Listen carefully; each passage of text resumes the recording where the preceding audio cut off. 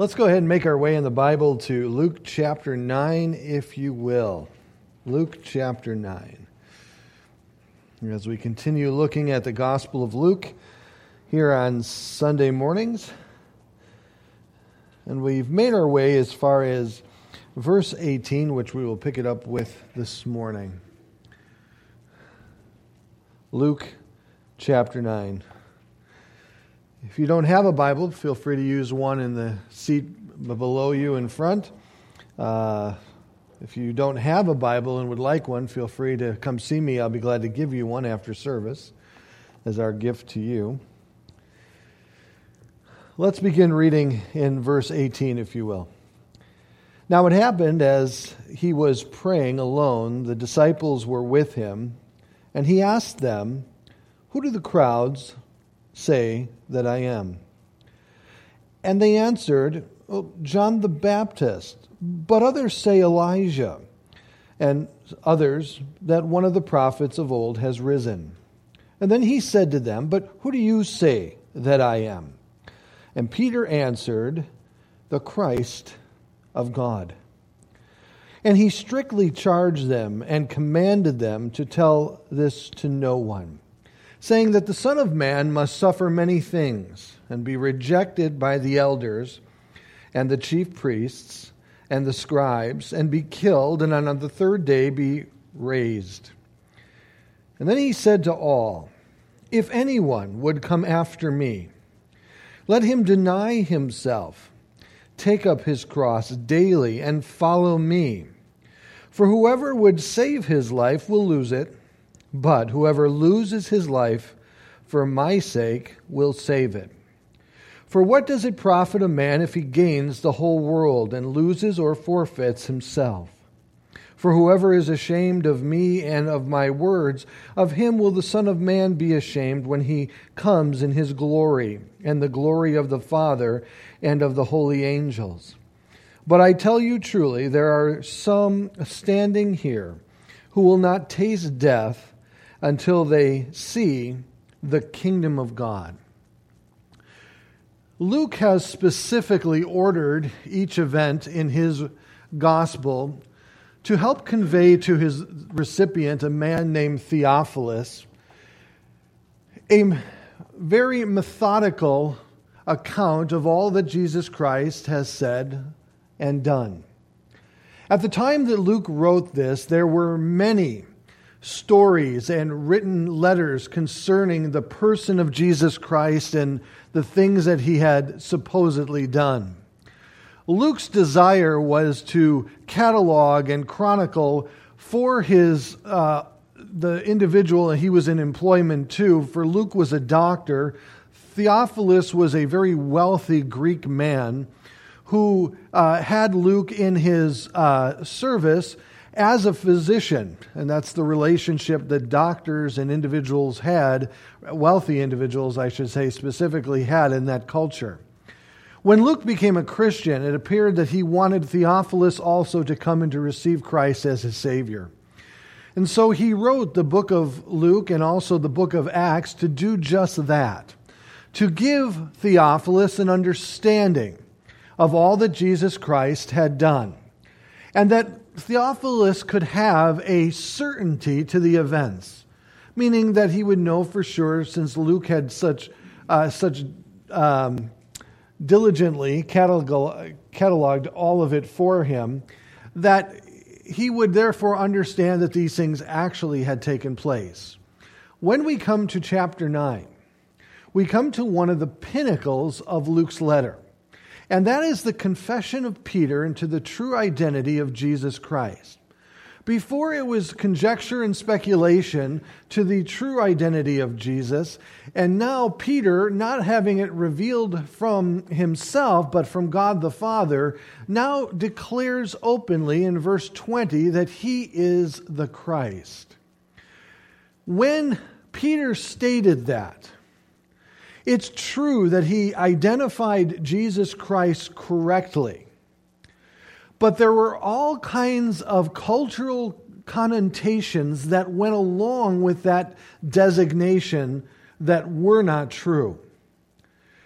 The Messiah was the most anticipated individual to come to the Jewish people. They welcomed his arrival. They longed for it. They hoped for it. They waited for it with great anticipation. Because in their minds, they had derived from the prophecies of the Old Testament incorrectly that when the Messiah would come, he would release them from Gentile oppressions, in this particular case, the Roman oppression that was upon them.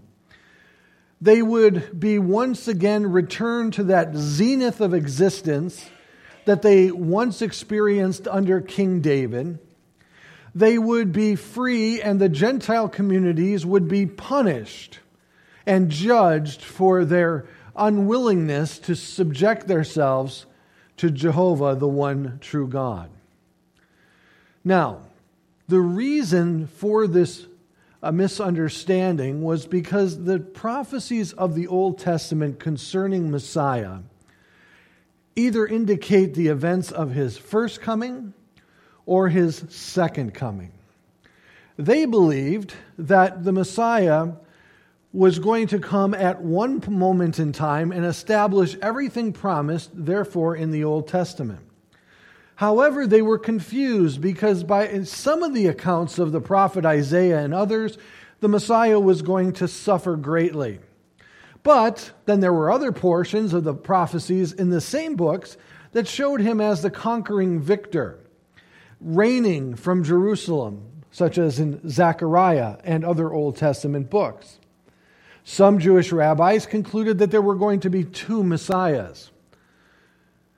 And so when Jesus came, the religious leaders did not recognize Jesus to be the true Messiah due to the fact that he didn't fit the profile that they had created based incorrectly on the Old Testament prophets, and therefore they rejected him as their Messiah.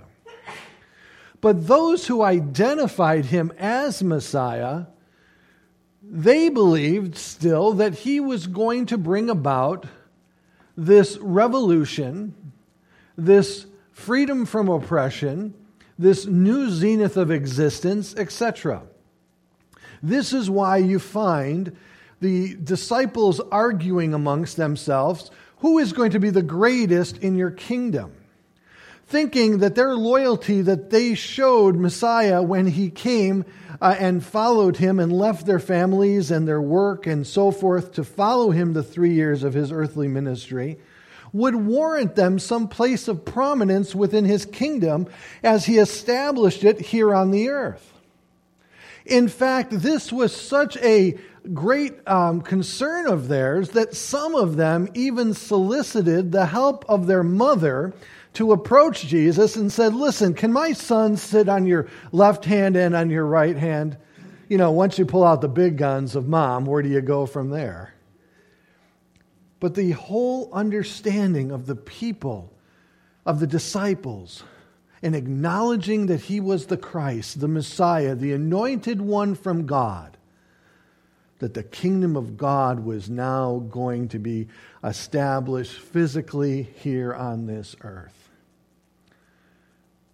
But Jesus had to prepare them for the reality of his death, his crucifixion, of course, and his resurrection. You see, they didn't understand that he was going to come first to deal with the sins of the world, and this encompassed all the suffering prophecies of the Old Testament. And then in his second physical return to this earth, he is going to establish the kingdom physically here on this earth as promised in the other portions of the Old Testament prophecies. So he has to now prepare his disciples for the reality that is ahead. He has to show them that this is not the march to glory that you anticipate and think that it is. So he tells them very clearly, after Peter makes the proclamation of who he is, the Christ of God, in verse 20, he immediately tells them that he is going to be ridiculed, rejected, and killed, and on the third day be raised. Verse 21. Now he strictly charged them and commanded them to tell this to no one. Why? Because he knew that he was fighting against a persona that was created by the religious leaders that was inaccurate. Throughout the Gospels, you find numerous times that the people tried to force him into the position of being king and were willing to militarily try to overthrow the Roman Empire, which was a futile thing to think and to consider because of the superiority of the army of the Roman Empire. In fact, this translates and traces all the way to the acceptance of Barabbas over Jesus, because the people believed that Barabbas was going to ensure them their victory over Rome, where the Messiah, Jesus, appears to have let them down in such a pursuit. He immediately tells the people the reality. He tells his disciples the reality. I'm making my way to Jerusalem. We are in the last year of Jesus' life and ministry here on this earth as we've entered into chapter 9. And from chapter 9 to the end of the book, this is the last year of his public ministry. He makes it abundantly clear that the Son of Man, identifying him with a term that is used in the Old Testament of Messiah in Daniel chapter 7, must be rejected, must suffer, and by the elders and the chief priests and the scribes, and be killed, but know that on the third day be raised. He told his disciples that so clearly that you really can't miss it, and yet, guess what? They missed it.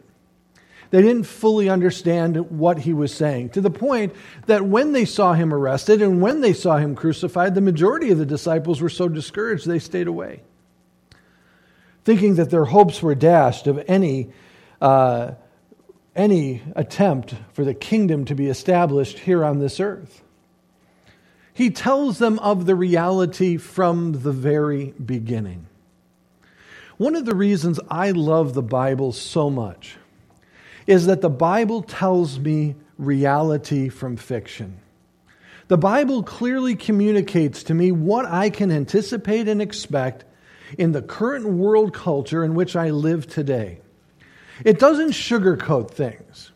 Do you notice that the Bible clearly articulates the fault and failures of everyone except the one who had no fault and failure, who is Jesus Christ? The Bible tells it to me straight. And those who are willing to read it and to learn from it will realize that. Jesus made it abundantly clear, I'm not going to just tell you what you want to hear. I'm always going to tell you what you need to hear. By telling them in advance, he was in hopes trying to prepare them for the shock of what was still yet coming. Because he knew their heart and their minds were not prepared for such a startling revelation. Watching their Messiah being arrested, watching their Messiah being brutally handled by the Romans, watching their Messiah be crucified between two thieves. This was something that they were just not ready at this point to experience. The Bible tells us clearly what we can anticipate. The Bible always tells us from a very straight-shooting perspective what we can look forward to in Christ and apart from him. The Bible is always going to be honest with you. Of course, we've cultivated a culture today that unfortunately just desires to hear what it wants to hear. Even when individuals have significant problems in their life and they consult others to help them find advice to resolve some of those problems in life, I have often found that those individuals will shop for answers to find what they want to hear rather than what they actually need to hear. And sometimes we need to hear it straight up, don't we? Sometimes we need to hear it just as plainly and as clearly presented and articulated as possible. And yes, it might sting and hurt for a moment. but in hopes that it'll catch our attention and we can make the necessary changes. But in the wake of his rejection, he also wants to anticipate what it's going to cost each and every one of them and one of us to follow him as a Christian. Now remember, many of them thought by him being the Christ, and he was the Christ, that they were going to, at certain times, secure positions of prominence and power in his kingdom, which they will in the everlasting kingdom, but not yet. And though the kingdom of God has been inaugurated and it has begun, it is not yet fully established. That is still yet to come. So he had to prepare the disciples. Now, if you truly desire to follow me, here's what's going to happen. You're not going to be immediately applauded and celebrated and placed in positions of prominence and power and prestige. No. It's going to require three things. It's going to require, number one, that you deny yourself. Number two, that you take up your cross. And number three, that you follow after me. This type of Christianity in our culture today, for some, would sound radical. And they believe, these individuals, and they have openly stated it, that these are for individuals who truly want to be mature followers of Jesus Christ. But this isn't the standard for everyone. I don't know how they come to that conclusion. I don't know where it says, listen, you can be part of the A team or part of the B team or sit on the bench and do absolutely nothing. For in every place that this account is recorded for us in the Bible, it states very openly and clearly that if anyone desires to follow after me, that means anyone. The Greek word means anyone. And it means everyone who will desire to follow him. This is applied to each and every Christian, each and every believer in Jesus Christ. This isn't for just those select few who really want to radically follow Jesus in a manner that is so culturally counter to that culture and so forth. But no, this is for each and every believer in Jesus Christ. And he is saying this to us up front because he wants us to know that we will be hated, that we will be persecuted, that we will tell the world what they need to hear and not what they want to hear, and we will be persecuted for that. We will be ridiculed. We will be mocked. We will be told that we are holding back the progression of academic excellence and progression here within our nation because we're holding on to an adequate or an ancient and inadequate faith that is no longer relevant for our society today. We are going to be told that we are foolish for throwing our lives away in subjection to the will of God, rather than to live life to the fullest here and now. Because in the interim, between his first and second coming, he wanted to prepare each and every one of us for the journey ahead. See, a disciple in that culture was one who followed the teacher, followed the rabbi, in hopes of one day succeeding him.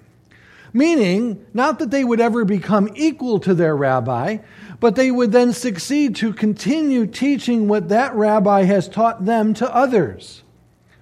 And that is why in the New Testament, Paul paints this picture for us that Jesus is the head of the body of Christ, the church, and we are the body here on this earth fulfilling the will of God and continuing the ministry that he started 2,000 years ago. But to be a disciple, to be a follower of Jesus Christ, takes 4 dimensions. They all start with the letter D. It takes, number 1, desire. It takes, number 1, desire. Number 2, it takes denial. It takes denial. Number 3, it takes dedication. It takes dedication, number 3. And number 4, it takes direction. As we continue here in verse 23, and he said to all, if anyone, and that includes you and I here this morning, would come after me, follow me, believe in me, understand who I am, that I am the Christ, that I am the Messiah, and you have put your full faith and trust in me, and as a result you've received salvation, you've received the forgiveness of sin, you've received the new life that comes and the new birth that Christ provides for us, and now you want to live for me in that new life here on this earth prior to your death or prior to my coming. That's what come after me means. If anyone would come after me, first and foremost, let him deny himself. So many have tried to define this phrase for us. Some have reduced it to simple denial of certain things within this world, that we are denying ourselves of these certain things that our world has to offer us. Others have reduced it to say it's no longer living for myself, but living for others. But in each case, I think those definitions are incomplete. Yes, there will be a certain denial of the things of this world that God says we should not practice or participate in. Yes, it does include in the construct of loving our neighbor as ourselves, putting others before ourselves. But Jesus knew, God knows, that if we are not going to live fully for Him, we are then going to live fully for ourselves. That is the opposite of.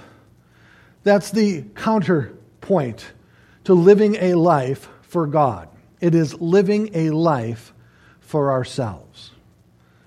And Jesus said that if you're truly going to come after me, you have to no longer desire to live for yourself, but live to the glory of God. Seek His will, His purpose, His desires for your life. And I believe that He does have a purpose and plan for each and every one of us. I believe that He has a will for you. And it's not something that you have to search out like Indiana Jones searching out the different articles of, his archaeology. I think that sitting and abiding in Christ and sitting at His feet, His will find you. Because I know that He wants you to know and discover what that will is. Because the Bible says in Ephesians 2:10 that He has prepared you for certain work from the foundations of the world. And this is the purpose of your salvation, that you would fulfill that work. But if we are going to follow Him, first and foremost, we are going to have to reconcile the fact that we are going to have to deny ourselves. Paul talked about this in Romans, seeing ourselves dead to ourselves, and carried on throughout the New Testament. We know that self plays an enormous role in our culture today. We told people for years, decades, that most of the problems that they were experiencing in life was due to the fact of a condition of low self-esteem. That self-esteem had been bolstered over 10, 20, 30 years, and now we have a society that is plagued by entitlement. We have a society that often makes their worldview begin and end with themselves. That it's all about me. And yet, do you realize that today we have a culture that is absolutely divorced from all relationships because of self. If two people are trying to have a mutual relationship with one another and self is the object of their desire, in each case, they're not going to have a very strong relationship, are they? And this creates loneliness. And loneliness is plaguing our society today. Psychologists tell us that loneliness is one of the number one reasons that people consult psychologists today. Self will not allow for the development of healthy relationships within a society. Marriages are failing because it's all about self. It's a 50-50 partnership. I think that one who agrees to a marriage such as that is truly missing all that marriage is meant to be. Let me explain. In Christianity, and I believe God designed marriage, I believe that God has called me as a husband to give myself 100% to my wife, to love her as Jesus Christ loved the church. And I believe that Jesus Christ has called her to give 100% of herself to me. And therefore, in each case, I'm not receiving 50%, I'm receiving 100%, and so is she. But if our relationship was based on selfishness, we would never consider giving 100% of ourselves to our spouse. But if we base the relationship on selflessness, then each one can enjoy what God has created the marriage to be and to enjoy it as He created it to be. Self is an enormous problem today, and we see the effects of it. We see the problems with it in our society today. But Jesus said, the very first thing that you will have to do is to deny Himself, yourself. And then take up His cross daily. Notice that. Take up His cross daily. What does that mean? Well, in that culture, this was not a phrase that needed to be explained. When an individual was sentenced to death, execution, in the Roman Empire, they were crucified. It was meant to make a spectacle out of them. That spectacle began by them carrying the crossbeam of the cross on their shoulders to the place of the crucifixion, the execution. That crossbeam was called the patibulum. And the patibulum was strapped to the back of the individual as they walked through the streets. And as they walked through the streets, they were jeered, they were mocked, things were thrown at them, they were spit upon, etc. They were the scourge of society. All of the woes of society were often blamed upon the individuals who were being crucified. For example, if a Jewish individual would rise up in insurrection against the Roman government at that time, and if he would be caught for that crime, they would make a spectacle out of him, but they would also publicly punish the people of the city in some way, either through taxation or through physical violence, to let the public know that this one individual has brought this upon you. And it was meant to suppress any kind of further insurrection going forward. So when that individual carried the cross down the roadway to the place of the execution, the people were often reacting to that individual already having been punished by the Roman Empire. And so they were mad. And they were lashing out, especially when it came to Jesus, because He claimed to be their king. And so the people mocked Him. And this was the last place that anybody ever wanted to find themselves in. And Jesus is asking in the Greek that you do it voluntarily. That you voluntarily pick up your cross. The cross doesn't represent some burden that God puts upon us. We all have a cross to bear. That's inaccurate. That's not what He is saying here. He is saying to each and every one who will follow Him, you will be mocked. You will be hated. You will be looked at as the scourge of society. Aren't you glad you came for an upbeat message this morning? You know, any way that I can encourage you, I'm here to do that just for you. You know, because we want to help you have your worst life now. No. And so Jesus wanted to prepare his disciples. We know that all 11 of them were martyred after the death of Jesus Christ. He wanted to prepare them. You're not going to be hailed. You're not going to become celebrities. You're not going to be, brought into positions of great power. You're not going to be looked upon favorably for following me after I ascend and return to my Father in heaven. You have to be willing to carry on, to take that cross to that place of execution, to that place where you die to yourself, and so forth, where you are willing no longer to seek self-preservation, but are willing to sacrifice your life for my name's sake. That you adopt a life of suffering rather than seeking to survive within our world today. And this is discovered through this instrument, the cross. And you therefore shall experience the reproach, the burden, the hatred, the scourge of the society in which you live. Again, he is preparing his disciples, telling them up front what they can experience. Now, here in the United States of America, we are blessed to live in a context that allows us the religious freedoms that we have. But we see that in many cases, those religious freedoms are appearing to disappear, aren't they? One right after another. And as a result, the context that we have operated in for so long is changing around us. I believe that we need to be personally responsible as Christians with the freedoms that God has given us here in the United States of America. I also believe that we should petition our politicians to vote against anything that would curtail the religious freedoms that are found in our Constitution as rights for us as citizens of the United States.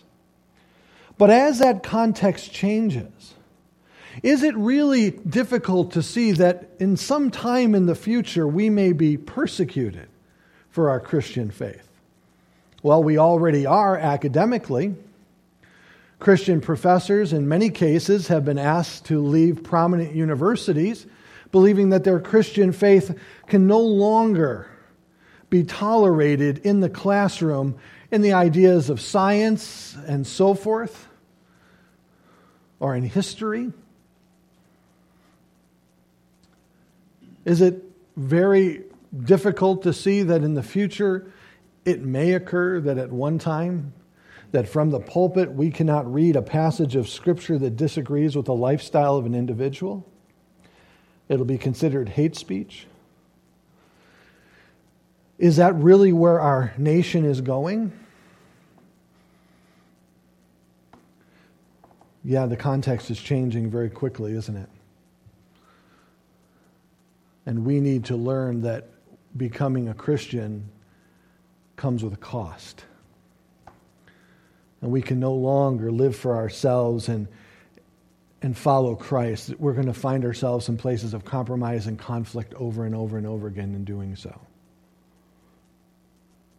We're going to have to be willing voluntarily to take up that cross and to bear the weight of the ridicule and the criticism of the world around us.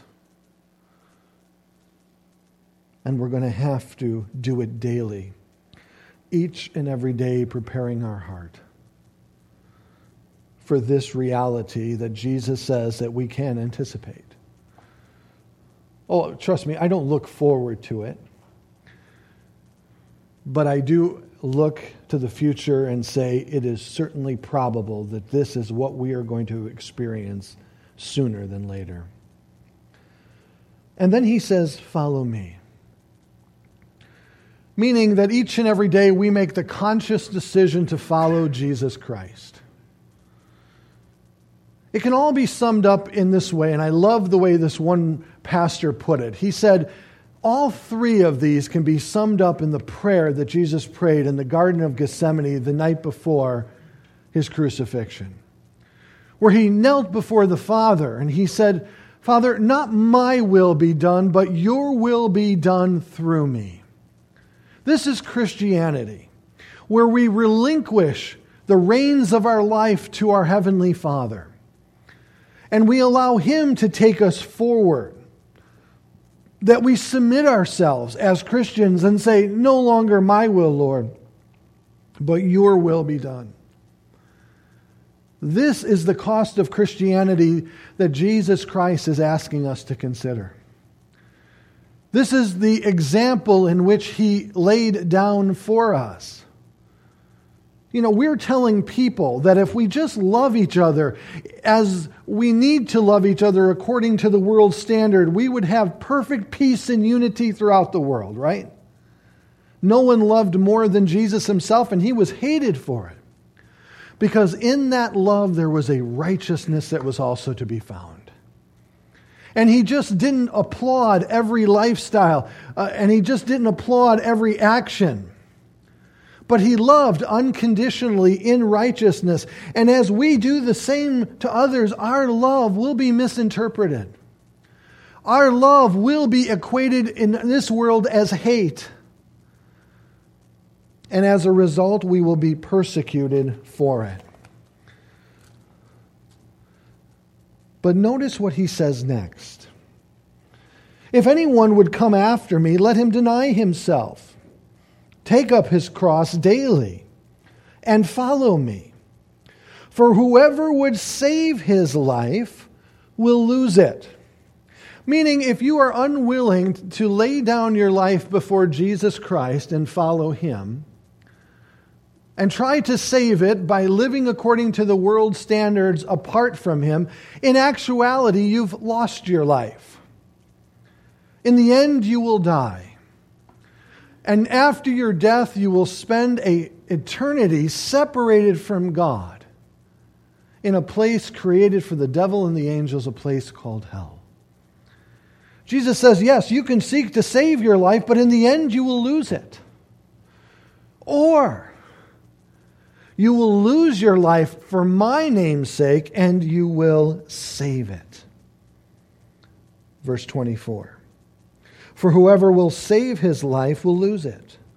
But whoever loses his life for my sake will save it." He's not talking about just mere martyrism. One who gives his life physically for the purposes of God. He's talking about one giving the totality of his life for the purposes of God. Beginning with the correct identification of who Jesus is and Him being the Messiah, God Himself. There's only one place for Him to reign within my life, and that is a place of preeminence, as Paul lists for us in Colossians 2, that He is the King. He's not only my Savior, but He is my Lord. And I now was bought and paid for, not by precious stones or precious metals, but by the precious blood of Jesus Christ. My life is no longer my own. Paul said it this way, "It's no longer I who live, but Christ who lives through me." This is the way we need to see it, our Christian faith. And as a result, if we lose our life in that way, for His name's sake, we will save it. Eternal life will be given to us. And though we die here, as Jesus says, we're simply falling asleep. As the New Testament uses that word for sleep, for anyone who is a Christian, we open our eyes and we are in heaven for all eternity. But notice what he says as he goes on. He asks the question. It's a question that I want each and every one of us to ponder this morning. For what does it profit a man if he gains the whole world and loses or forfeits himself? What does it matter if you gain everything that this world has to offer? Fame, fortune, power, prestige, etc. But in the end, you lose it all, and yourself on top of it. What does it matter? How does that benefit you in any way, shape, or form? For notice in verse 26, For whoever is ashamed of me and of my words, of him will the Son of Man be ashamed when he comes in his glory and the glory of the Father and the glory of the holy angels. When I do come to set my kingdom back up, those who have been ashamed of me and therefore cowered under the weight of persecution that the world had placed against us, and therefore that persecution led to compromise rather than firm commitment to Christ. Because I was ashamed of him. I was ashamed of him when the conversation came up at work about evolution. I was ashamed of him when the conversation came up about alternative lifestyles. I was ashamed of him when someone said that all roads lead to heaven. I was ashamed of him when someone said that Jesus was the only way, and people barked and ridiculed after that individual, and I didn't stand up alongside of them because I was ashamed. And Jesus says, then when I do come in my glory, and the glory of the Father, and the glory of the holy angels, I will be ashamed of you. Hard words, man. I'll tell you. Difficult words. But notice what he says here. But I tell you that truly, there are some standing here who will not taste death until they see the kingdom of God. A perfect segue into our message next week as Jesus moves to the Mount of Transfiguration. But I believe that Jesus ends this portion of his teaching or his discussion with the disciples to let them know that I know you anticipated the establishment of the kingdom of God right here, right now. And some of you here will not taste death until you see it. And I believe he's speaking of the transfiguration, which takes place next. But you and I, we still anticipate the kingdom of God being installed here on planet Earth. You and I know, I believe now, that politicians can't lead us into this utopia that we've been promised, right? Only God can do that. Only God can deliver what he has promised. Yes, it's easier to live under the weight of some of the politicians than others, and that we as believers in Jesus Christ should exercise that wonderful right to vote and to make our voice heard and clear. Because I have a daughter, and if you have children, I am concerned about the nation that we're leaving to them. I am concerned about the destruction that we have created before them or allowed to happen before them that they are going to have to take responsibility for. But that being said, I've also now realized that as a Christian, most likely I won't be celebrated for my Christian faith. It's not going to be popular amongst many any longer. That I will be persecuted for it, if not physically, definitely verbally, academically for sure, but in many ways. But Jesus told me beforehand that this is what it's going to take. This is what you can anticipate experiencing, and this is what you can look forward to. Gee, thanks. But again, Jesus always tells us what we need to hear, not necessarily what we want to hear. And he does so because he loves us. He does so because he loves us and wants us to be prepared for these things. But once I realize that he's the King of Kings, that he's the Lord of Lords, that he spoke everything into creation. Coming back from Door County this year was very difficult because we had one of those moments that was, I call a God moment in our lives. There's a place in Door County, Wisconsin called Newport State Beach. And NASA has called it a dark zone. And you say, what does that mean, a dark zone? I don't know if I want to go there. Well, you want to go there. Because you sit out on the beach, and as the sun sets into the back of you in the west, there is no artificial light to inhibit the display of the Milky Way galaxy above you. And I'm sitting there on the beach of Lake Michigan, hearing the waves in complete darkness, looking up to the sky, and it looked like a planetarium. I saw the gaseous clouds of the Milky Way. We saw shooting stars. I saw 6. They only saw 3. That's because God loves me more. No. But they saw a comet, which was really cool, and I didn't even get that one. But here's the reason I say this. Because we started quoting the Psalms as we were looking up, knowing that the galaxy, this is the work of our Father in heaven, that He did all of this, that He has done all of this, and yet He is mindful of man. Not that He's just mindful, but that He loves us. And that He came in the person of Jesus Christ to bridge the gap between me and the Father because of the sin that had devastated my life and brought forth death.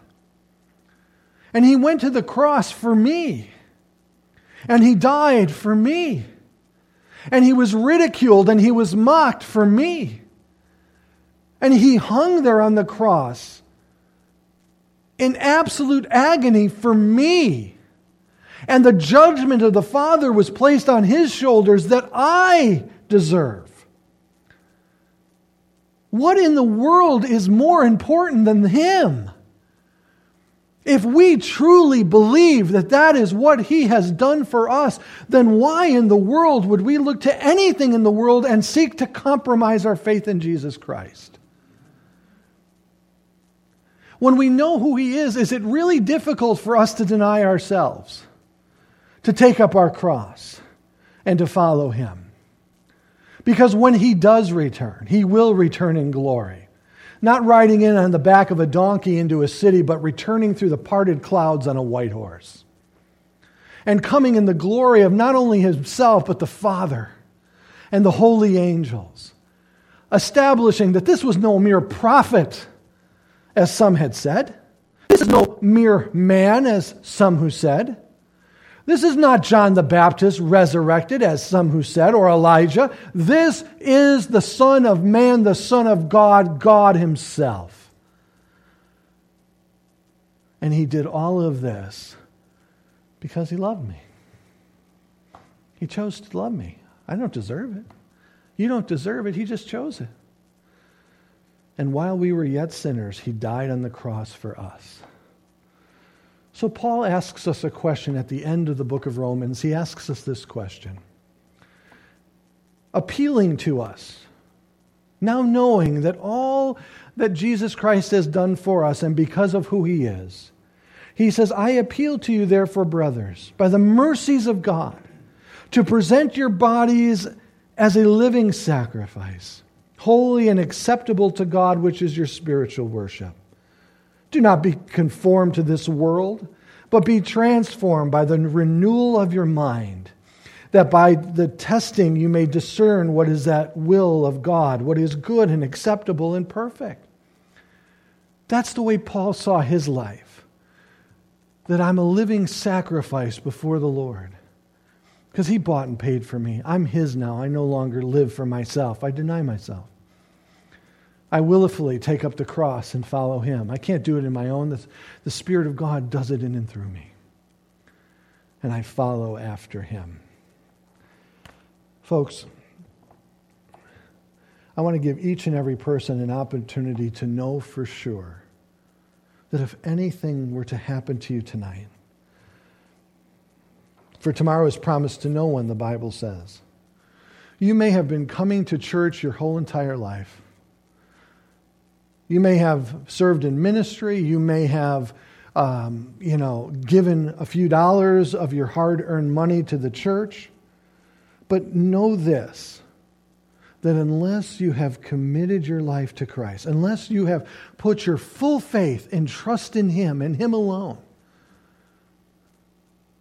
in the day of the death, Jesus said something very scary to some. He says, they will come to me and they will say, Lord, Lord, haven't we done all of these things in your name? And He'll say to them, Matthew 7:21. Depart from me, I never knew you. Have you repented of your sins and put your full faith and trust in Jesus Christ for your salvation? That's how one is saved. We're not saved by works, we're saved by grace through faith. That's it. But today, so many sit in church and they think just because I sit in church, I'm a Christian. I can stand in a garage for a week. It doesn't make me a car, does it? It doesn't make me a car at all. I could stand in the middle of a pasture with 100 cows and it doesn't make me a cow, does it? No. I don't know where that last example came from. I don't even want to credit that to the Spirit. I don't even know how we got there. I saw a lot of cows coming home from Wisconsin, so maybe that was it. Sometimes I just ask, Lord, your sense of humor kills me. Folks, I really want to ask you this question, because it has been estimated that 1 out of 5 people who attend church have never accepted Christ as their Savior. So I want to pray with you right now, if I may. Let's bow our heads. Father, we come before you this morning. You know each and every person here personally. You brought them here today, Lord. This was their appointment with you. And as they've been confronted with the reality of Jesus asking the question, but who do you say that I am? I pray that they would consider that question personally. Who do you say Jesus is? Because once Peter made the declaration, they now were responsible to submit to the reality of who Jesus is. Father, I pray that if there's anyone here today who doesn't know for sure, that if something were to happen to them, that they would be immediately with you in heaven afterwards, after they die. I pray right now that you would open their eyes and their heart and that they would cry out to you, repent of their sins, and believe on Jesus Christ. Just throw themselves at the foot of Christ, just crying out to him and just saying, Lord, forgive me for my sins. I believe in you. I trust you for my salvation. You and you alone. Now, Father, allow me to walk as you would have me to walk. Allow me to live as you would have me to live, Lord, through the power of your Spirit. Father, your word tells us clearly that at this point we can become new creations in Christ, that all the old things have passed away and all things become brand new. Father, that can happen right here, right now, to anyone, for anyone who places their faith and trust in you. Father, I don't care what they have done. I don't care if they feel that their sin is irremountable and that they're completely unforgivable. Father, you can forgive anything if they will come to you and embrace you and your Son. Father, I pray for every person here today that we would not leave here today without knowing for sure that we have eternal life in Jesus Christ. Father, we thank you, and we ask this now in Jesus' name. Amen.